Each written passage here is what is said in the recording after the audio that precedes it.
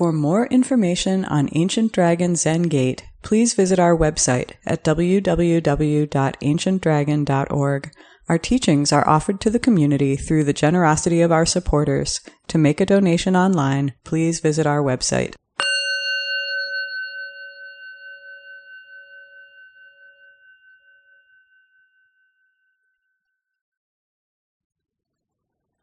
Greetings, Bodhisattvas.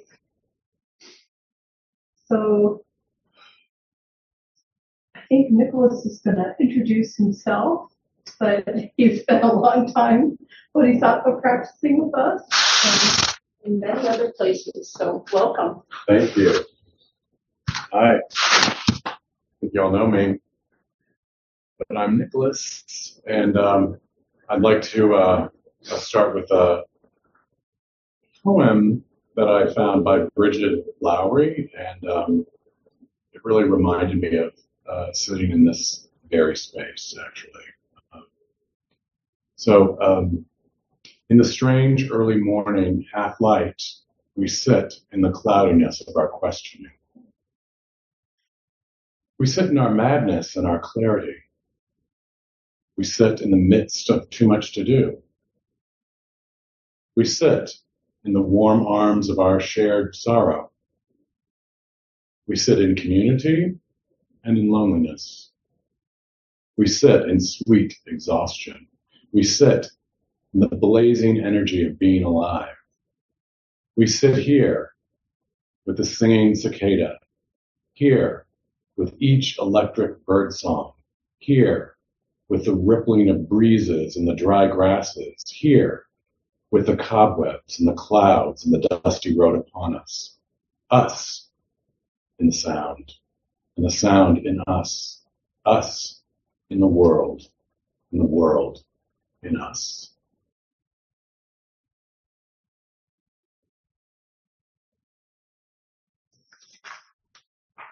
So tonight I'm going to talk about how I came to practice, and I might talk a little bit about dealing with pain in Zazen, as we sit Zazen.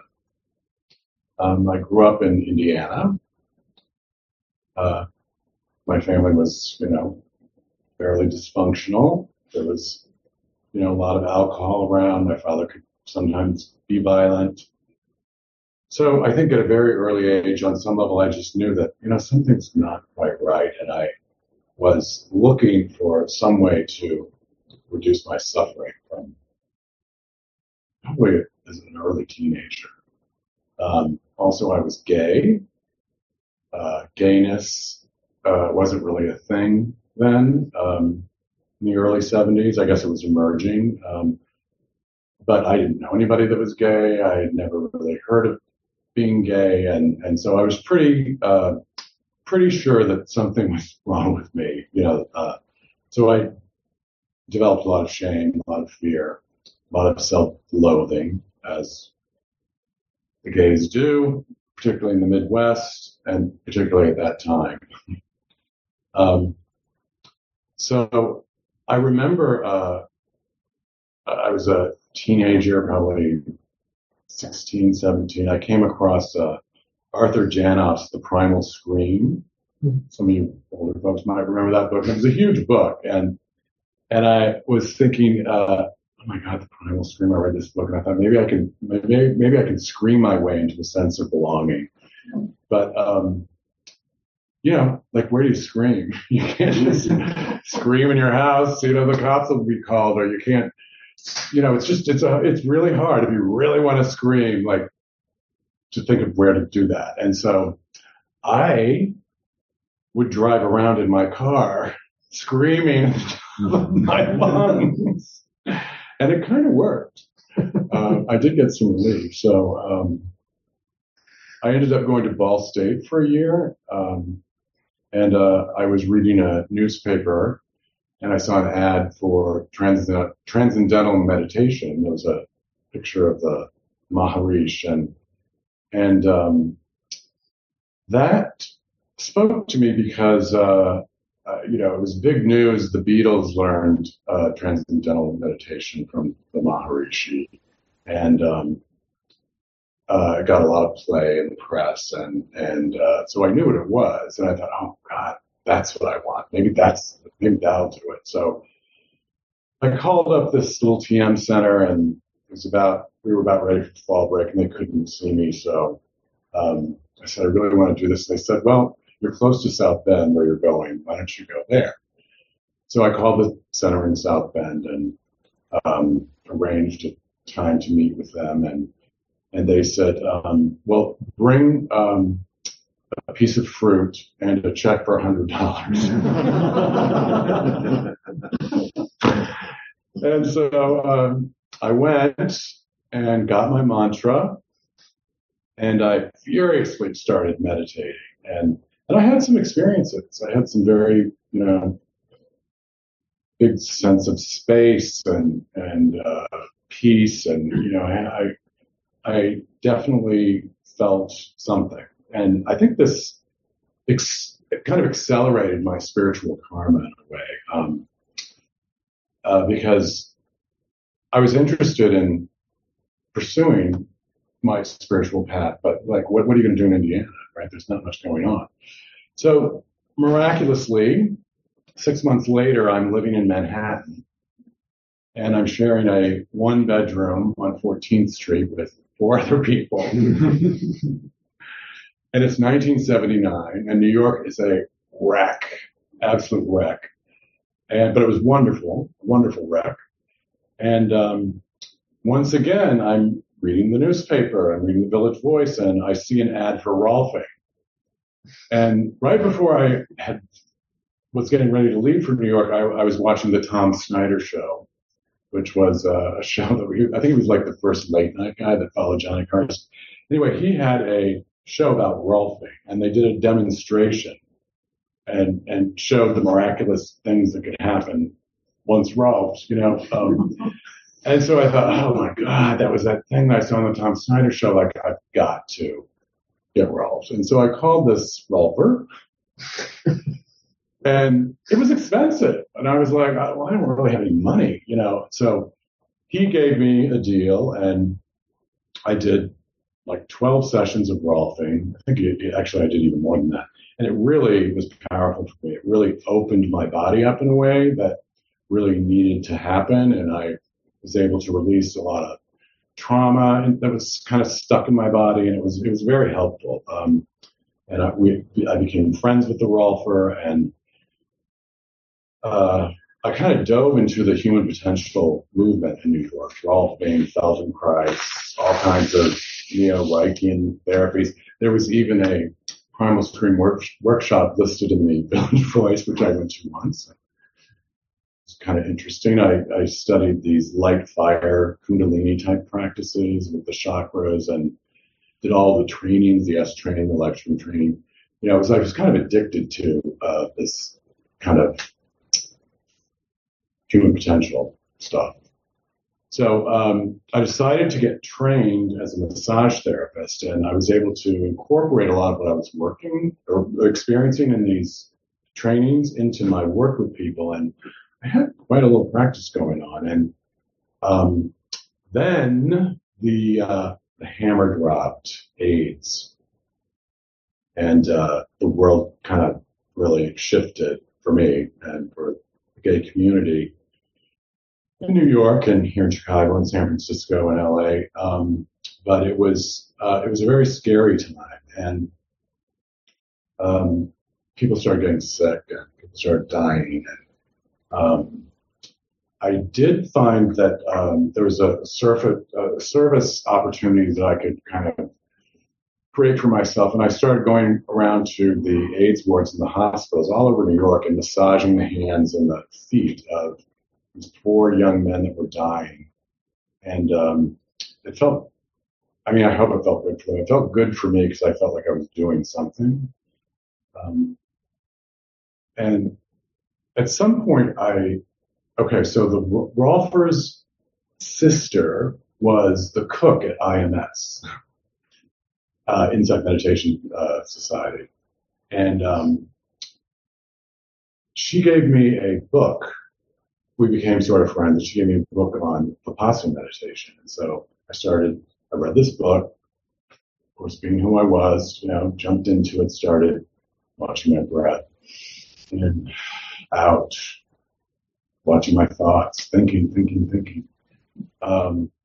So that was my introduction to like more classical meditation. Cut to San Francisco. What I wanted to say in the beginning too is, I have 40 years to talk about, so there's no way I can really talk about everything. So I'm jumping around. So I cut to San Francisco. So through a chance encounter in Las Vegas, I met this guy who I like to call my first husband, and ended up moving to San Francisco. And we lived together in the Haight, and AIDS was getting worse, and Ram Dass and Stephen Levine were really helpful to the community, and they would give seminars and workshops for the people that were experiencing AIDS and everybody else who was involved. And so it was really it was a very rich time because they were such smart, brilliant teachers, and it was the first time I really started to explore, identity, like who am I? And Stephen had written this book called Who Dies, which is a great book. If you haven't read it, you should pick it up.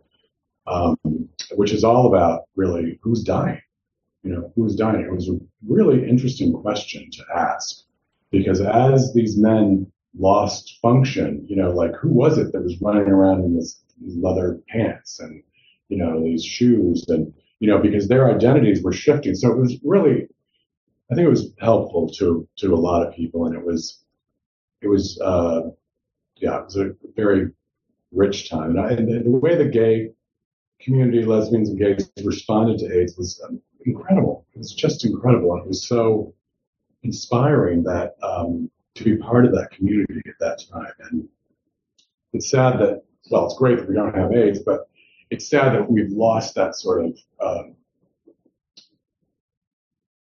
kind of special connection that we all seem to have with one another, and really sought spiritual answers to these really tragic problems.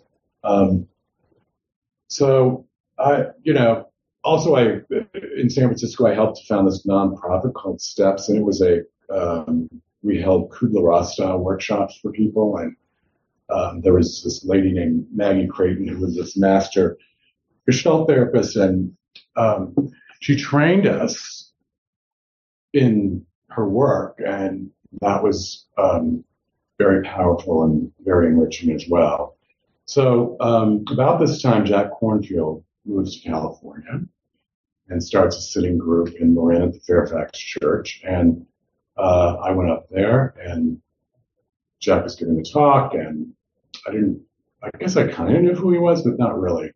But he's a great speaker, and they were about to go on retreat, and I have no idea where I am on time, so tell me to shut up when I need to.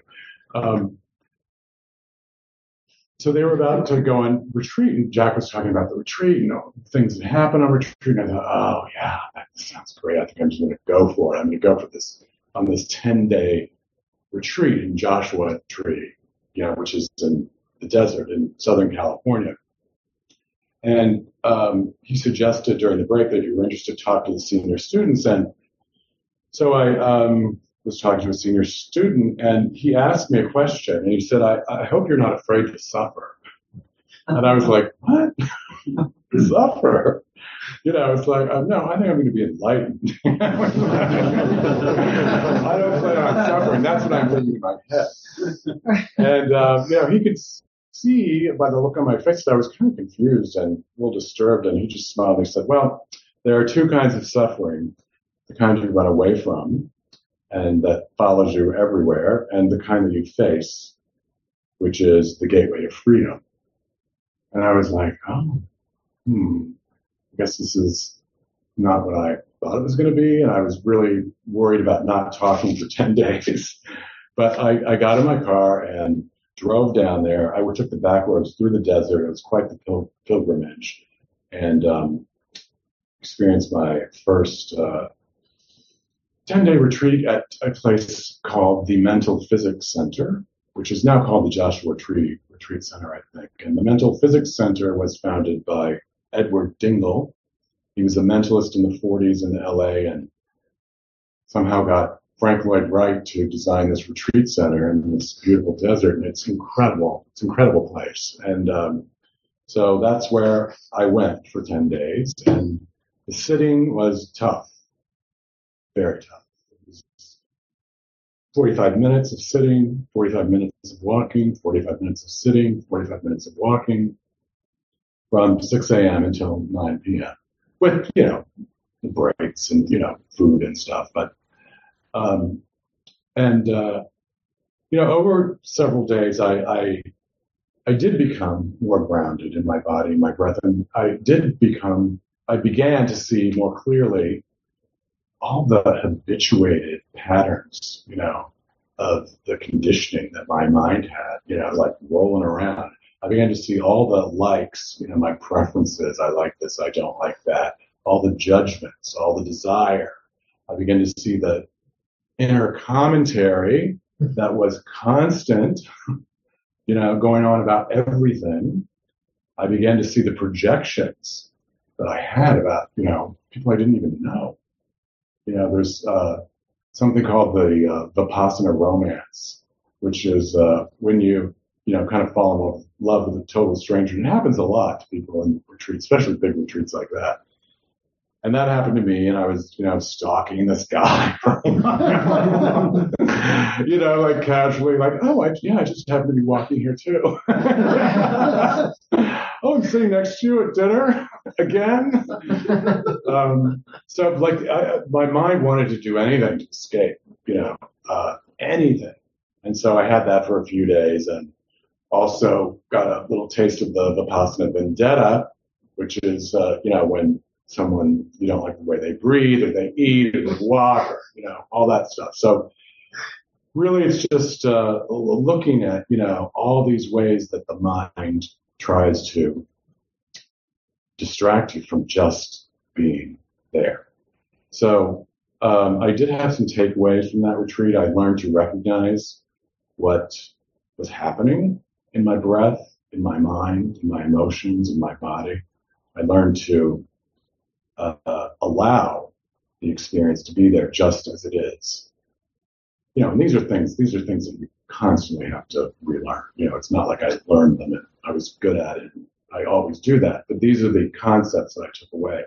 I learned to investigate my experience with interest and care. And I learned to nurture myself with self-compassion when I was bored, in pain, frustrated, all the things one goes through in a retreat. So, Jack had a lot of access to teachers, and of course he worked with Joseph Goldstein and Sharon Salzberg and James Baraz and a whole bunch of other people. And so there were so many great, wonderful teachers that I had a chance to do retreats with. Then it was really an incredible time. So I did actually get introduced to Zen at Spirit Rock. Of course, it was more of a trailer then, but like Norman Fisher would come over sometimes from the, I don't know where he was then, but the Zen Center in San Francisco or someplace. Korean teachers, Zen teachers were floating in and out. And many of the Vipassana teachers regularly quoted Suzuki Roshi, Dogen, Nagarjuna, just to name a few people. But Vipassana teachers really include the teachings of Zen in their Dharma talks. So I also happened to live down the street from the Zen Center, San Francisco Zen Center, and so I'd occasionally wander in there and sit. But I was kind of, I didn't really get it at all then, but I'd go and I would participate and then slip out the back door. So, early 90s, difficult time. People are still dying. I was at a club one night and somebody gave me some crystal meth. And I literally didn't stop using crystal meth until I got arrested and put in jail, which is a long story, and I'm not going to tell it all now. That's pretty much all I'm going to say about it. But the upshot is that it was a crucible experience. It was an experience of losing everything. My ego was completely shredded being in a jail. It was an experience of being broken wide open. It was my privilege, which I, didn't even realize I had, was just decimated. I was just humbled in a profound and an enduring way. I have, learned. I didn't realize this all the time, but over the years, as that experience has fermented, it's really, I'm kind of grateful that it all happened, because I don't think anything, there's just nothing that could have given me that kind of teaching, and I kind of needed it. So I had the good sense to lean into my practice, which allowed me to be quite resilient, and I recovered pretty quickly from that very horrible time.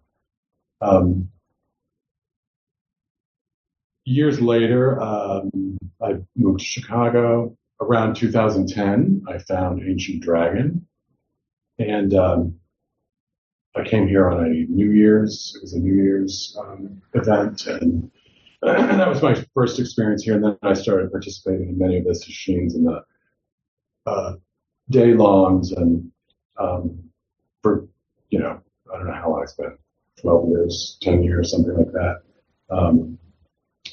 So how are we doing with time? We're good. We're good? We're good. Okay. Well, I'm just going to have a little bit more. So, so I just wanted to offer this little bit of teaching about learning to not be afraid of your pain. Because I was very afraid of my pain. Like when I would sit, I would, start to feel this pain, the same place. And it would just wreck me. I would think, oh no, there's that pain. And, it's like I wanted it to go away. I didn't like it. I didn't want to go through this.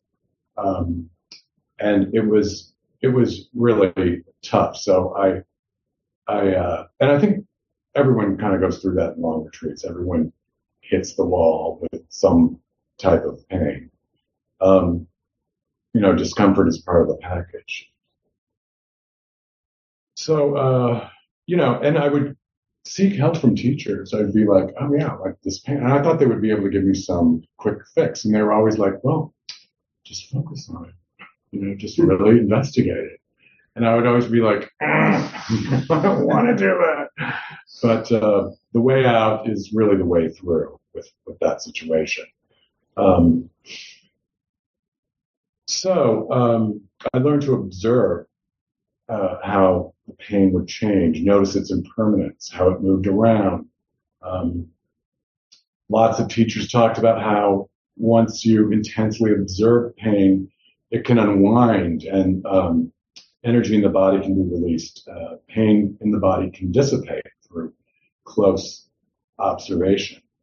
Well, I had heard this for several years, and I was on a retreat with Christopher Titmuss, who's a very interesting teacher, who's kind of combining politics and meditation even back then.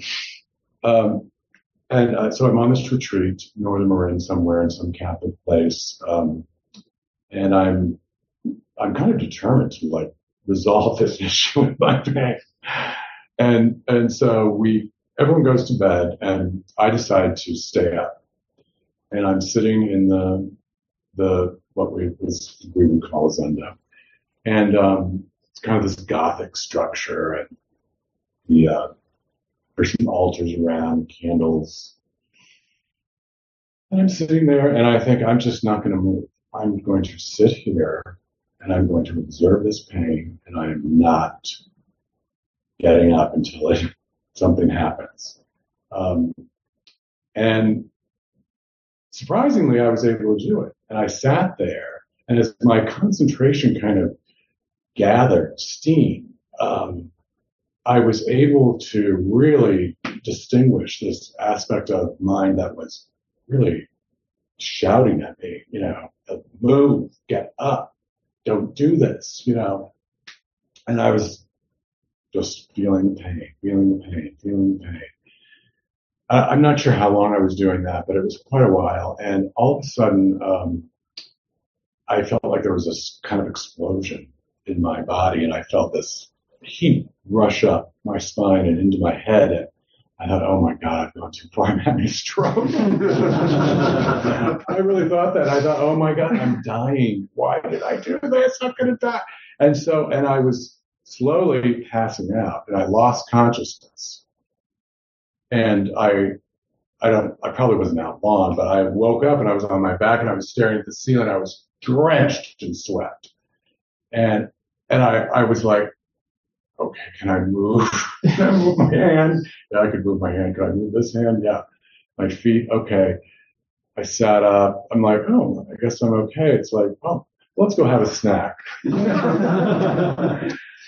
But what I noticed the next day, well, let me get to this. So, like, when you tell teachers about special experiences, they're generally very unimpressed. And that's for a good reason, because, you can get, once you have experiences, and everyone will have their version of special experiences, but they can be a real trap, because you can spend a lot of time trying to make that happen again, or think that means something, or that's the point, and it's really not.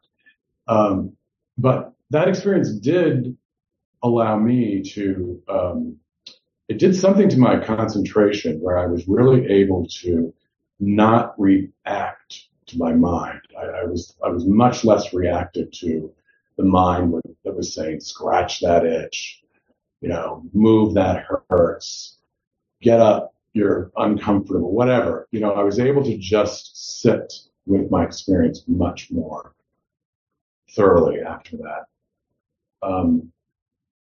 And I'm not talking about the kind of pain that, is physically, like you have something in your spine that's wrong, or nerve pain, or something that's really serious. I'm talking about sitting with the type of pain that can build up in the body, and that's more about a resistance to zazen, a resistance to feeling impermanence, a resistance, a kind of holding on, a clinging that manifests in the body.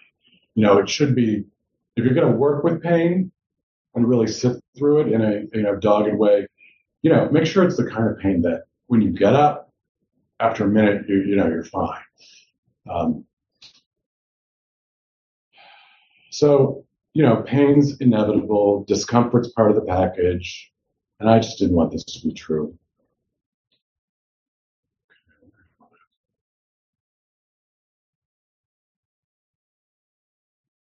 Okay, so in working with pain, it's helpful sometimes to really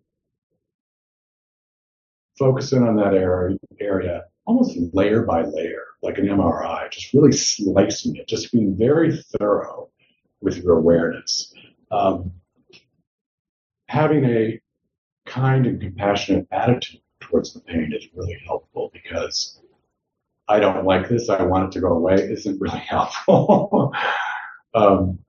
So, like, realizing that, yeah, I have a body, it hurts, may I, like, send some love to your pain, send some compassion to your pain. Allow the pain to be there. Don't try to change it. Don't try to make it go away. Instead, simply accept the pain as it is. So this from Pema Chodron. Pain is a teacher. It teaches us about our bodies, about our minds, about our hearts.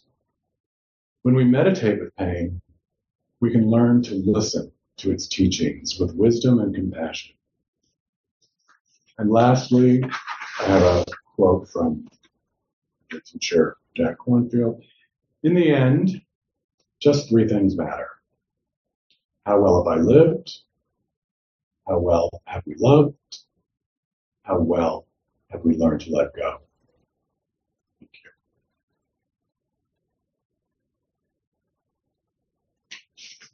you. Any comments, questions?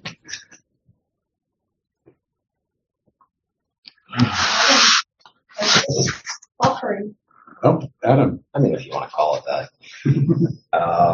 I really like the insight about moving into pain to unravel trauma. Like the metaphor of pain chasing you around if you try to avoid it is so on point.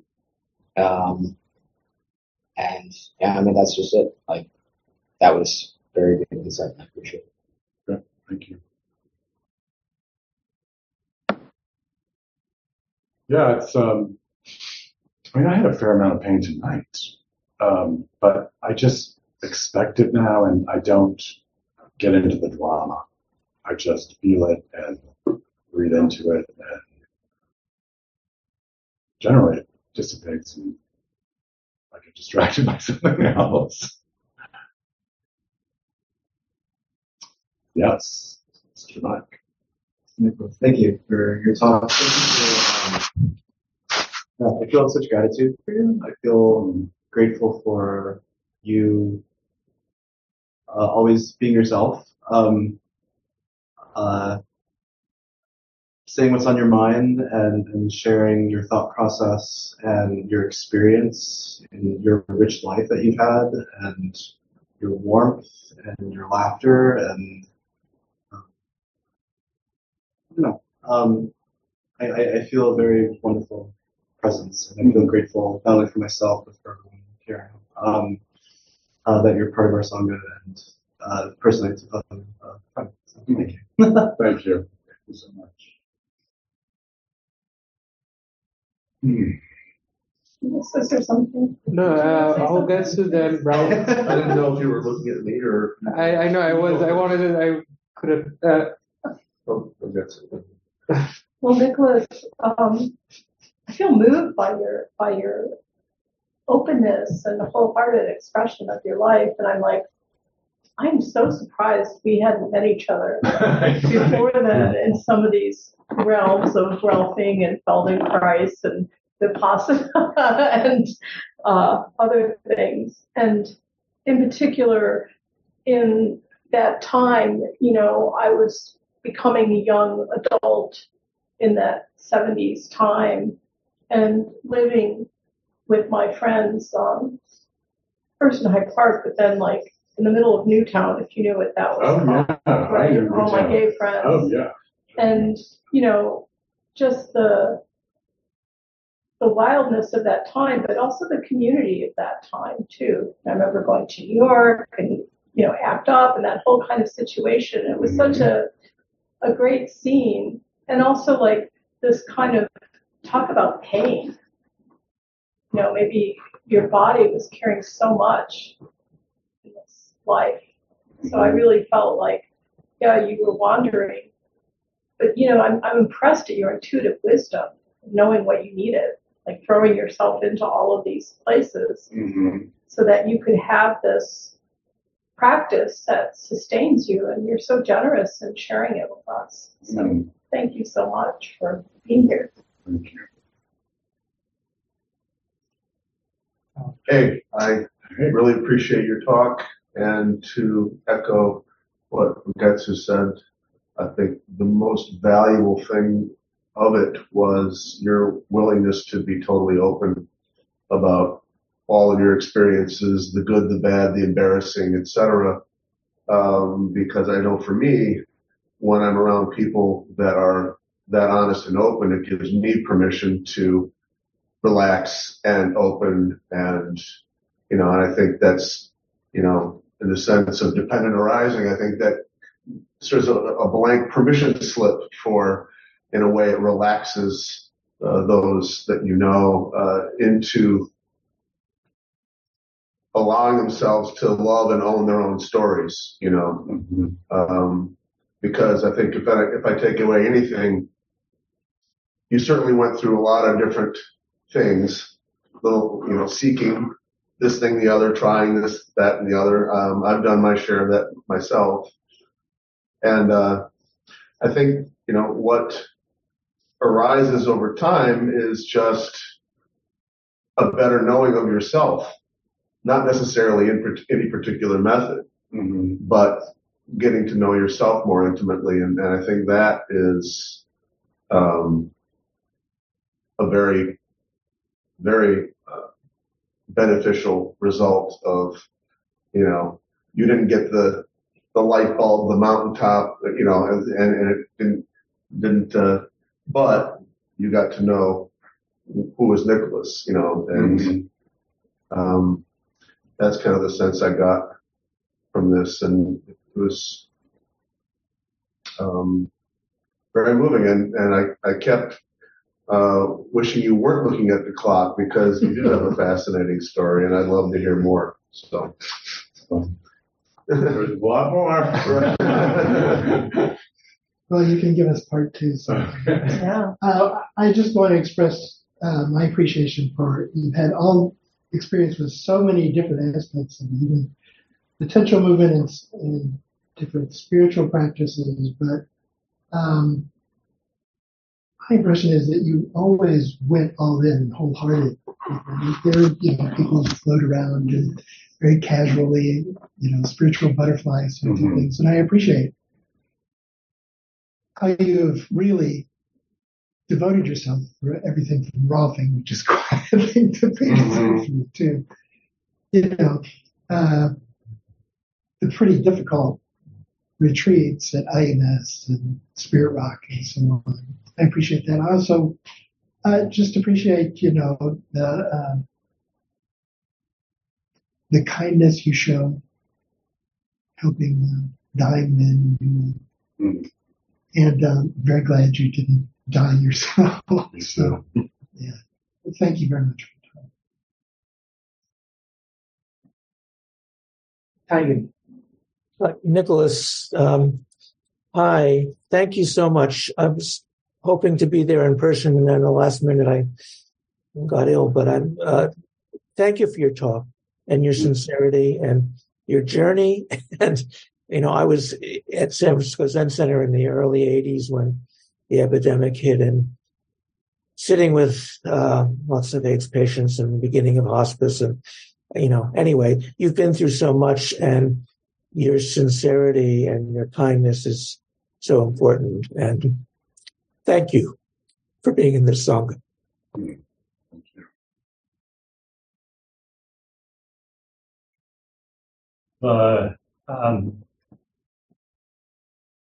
The way that I feel about the lineage of ancestors in Zen, it's almost identical to the way that I feel about my queer ancestors. As a gay man, the emotional topic for me, and just even before I came to Zen, this was so important for me. Just a profound sense of gratitude for people that came before me that stewarded that community, took care of each other, that made my life possible, that I owe my life to. And the sacrifices that were made, and I'm talking about both Zen and queer people when I say all of this, the sacrifices that were made so that I can have the life that I have by people who weren't able to have the life that I have, right? To live the dream of what people before me wished for the people who come after them. So you're part of that. You're not so distant part of that, but you're a part of it. And so I know you were just being you, but still, I'd like to thank you for being a queer man in the 70s, 80s, and 90s. Yeah. Thank you.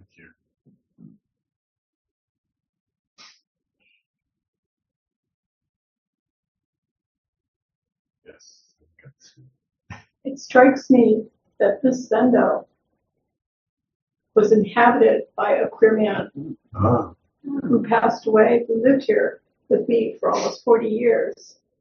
And he was 86. So his whole life of stories of what that was like. He was also a Chicago public school teacher. But I think, his death really has meaning for us in some ways. It gave us this space, but also gave some kind of ground or energy here. You know, that continuity was kind of outstanding when I was thinking about it. I was so grateful to have this place that was full of opera, paraphernalia, and interesting pornography. Which I never had a problem with. I was just like, we do like our porn. As he was dying, he's like, make sure my relatives don't see that. Don't worry. But the other thing I wanted to also just check in about was this pain. You know, you said something like, make sure that that's not the kind of pain that you're okay when you get up. But also, if by the time you get up, you're damaged your nerve, it's too late. So I think there is something about, or maybe you could say something about, how do we recognize the kind of pain that we sit in stillness and presence with, and the kind of pain that maybe we need to rest a little, both internal and external. Yeah. I mean, I may have depicted myself as some kind of warrior, but I'm not. I'm pretty much a big baby when it comes to me. So I think you really, you just have to check in, and see what's going on. What's your history with pain? You have to be careful. And if it's like, and pain can be exhausting to deal with it. Like, like leave, get up, take a nap, take some Tylenol. It's like, I'm not a big believer in, like powering through necessarily things. I think it's important to go to your edge, and everyone has a different edge, and then come back, and then maybe you go a little bit farther, It's a good question, and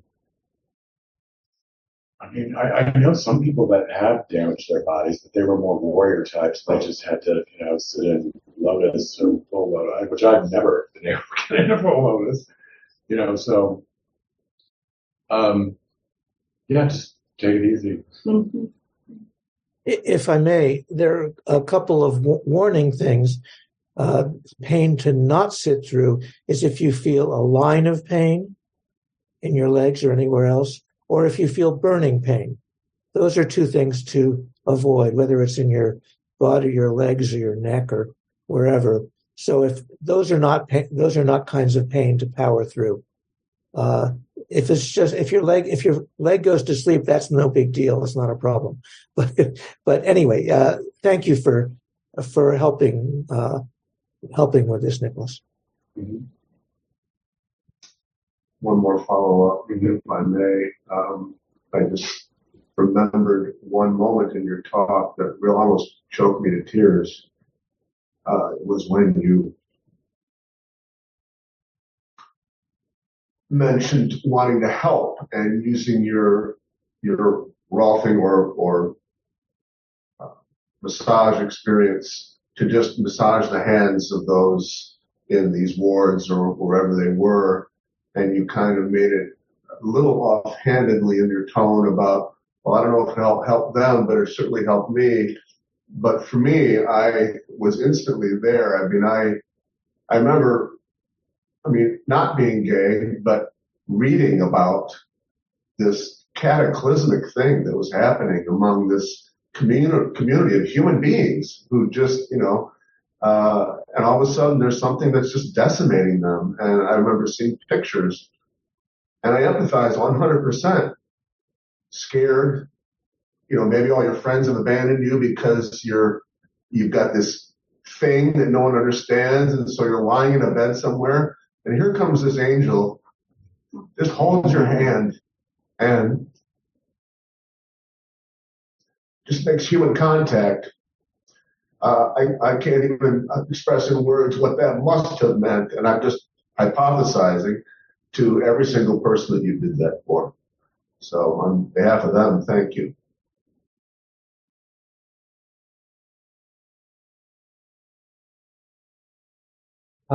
You have a trait that I really enjoy to see in people.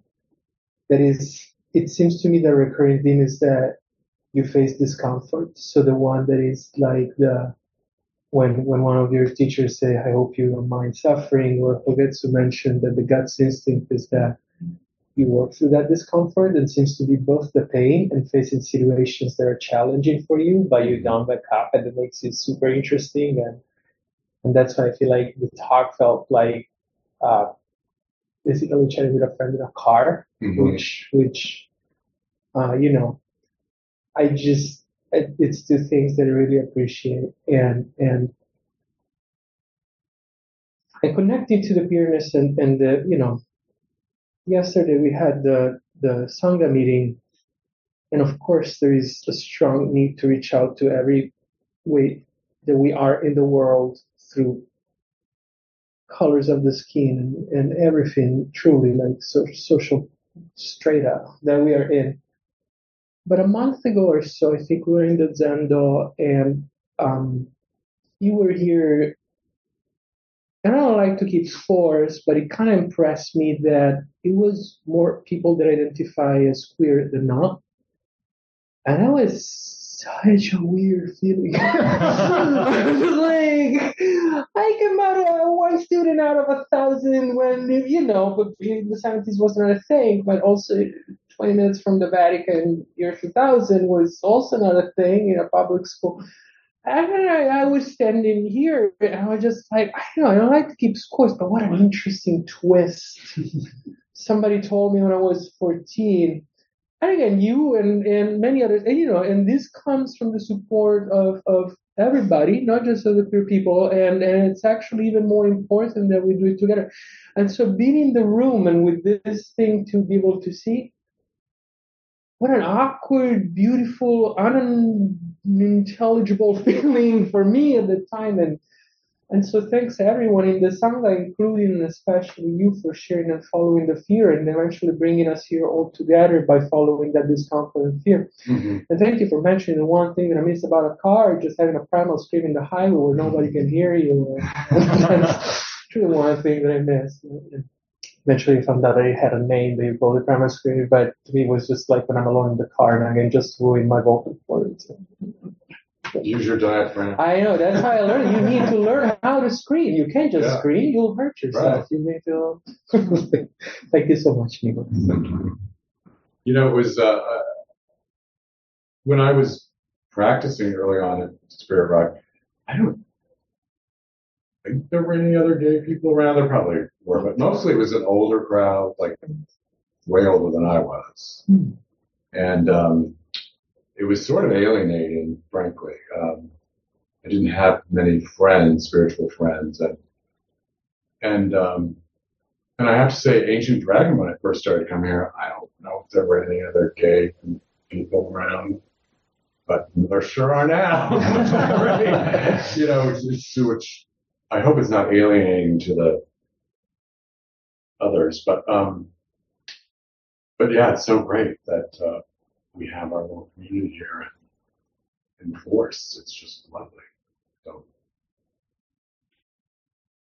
that's a real shift in this Sangha, and it's shifted a lot at Spirit Rock and other Sanghas as well too.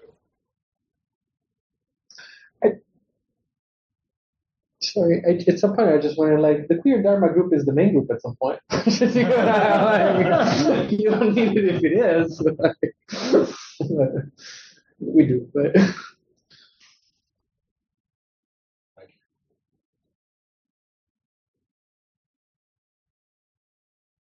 I had a friend of mine made an interesting comment today. I was telling him a little bit about my talk. For those of us who have experimented with a lot of things, he said, well, that's what Buddha did too. Buddha did all this stuff. Well, so Tiger's having a hard time hearing, I believe. I said, I was talking to a friend of mine, and I was telling him a little bit about my talk. And he said, well, like, this is kind of an archetypal journey. The Buddha did many, many things before he sat under the Bodhi tree, and so there's lots of people at that time in history that were doing all kinds of things. And, I hope they found their true home. I mean, I think I've transitioned to this being my true home. So yeah, I just wanted to throw that out there. It's a well-worn path, dabbling, searching. And Nicholas, one of the things I most appreciate about this Sangha and everybody here is that the journeying, and a lot of people at Ancient Dragon Zen Gate have gone through various, I tried rolfing once, through various practices and paths. Douglas started with Trungpa's group, and it's been through, a couple of other Zen teachers. There's a richness to all of us together, gay or straight or whatever, just from having gone through all of this together. And and Soto Zen, our Soto Zen accommodates that pretty well, I think. So thank you very much. Thank you. Station, what to? Nice.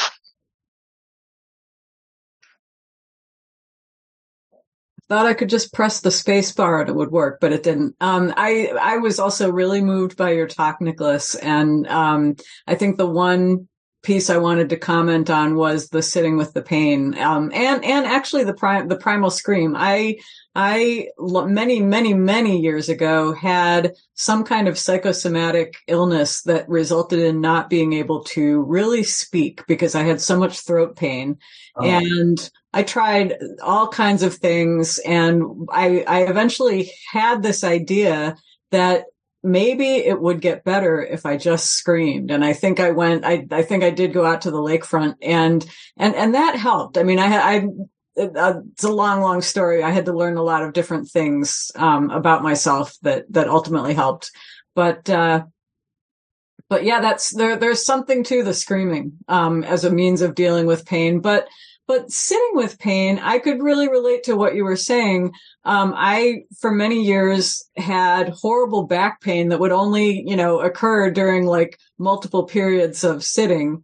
And I may still have it. I haven't, I don't know. I haven't done an all day sitting in a while. But I did have the experience of trying everything to deal with that pain.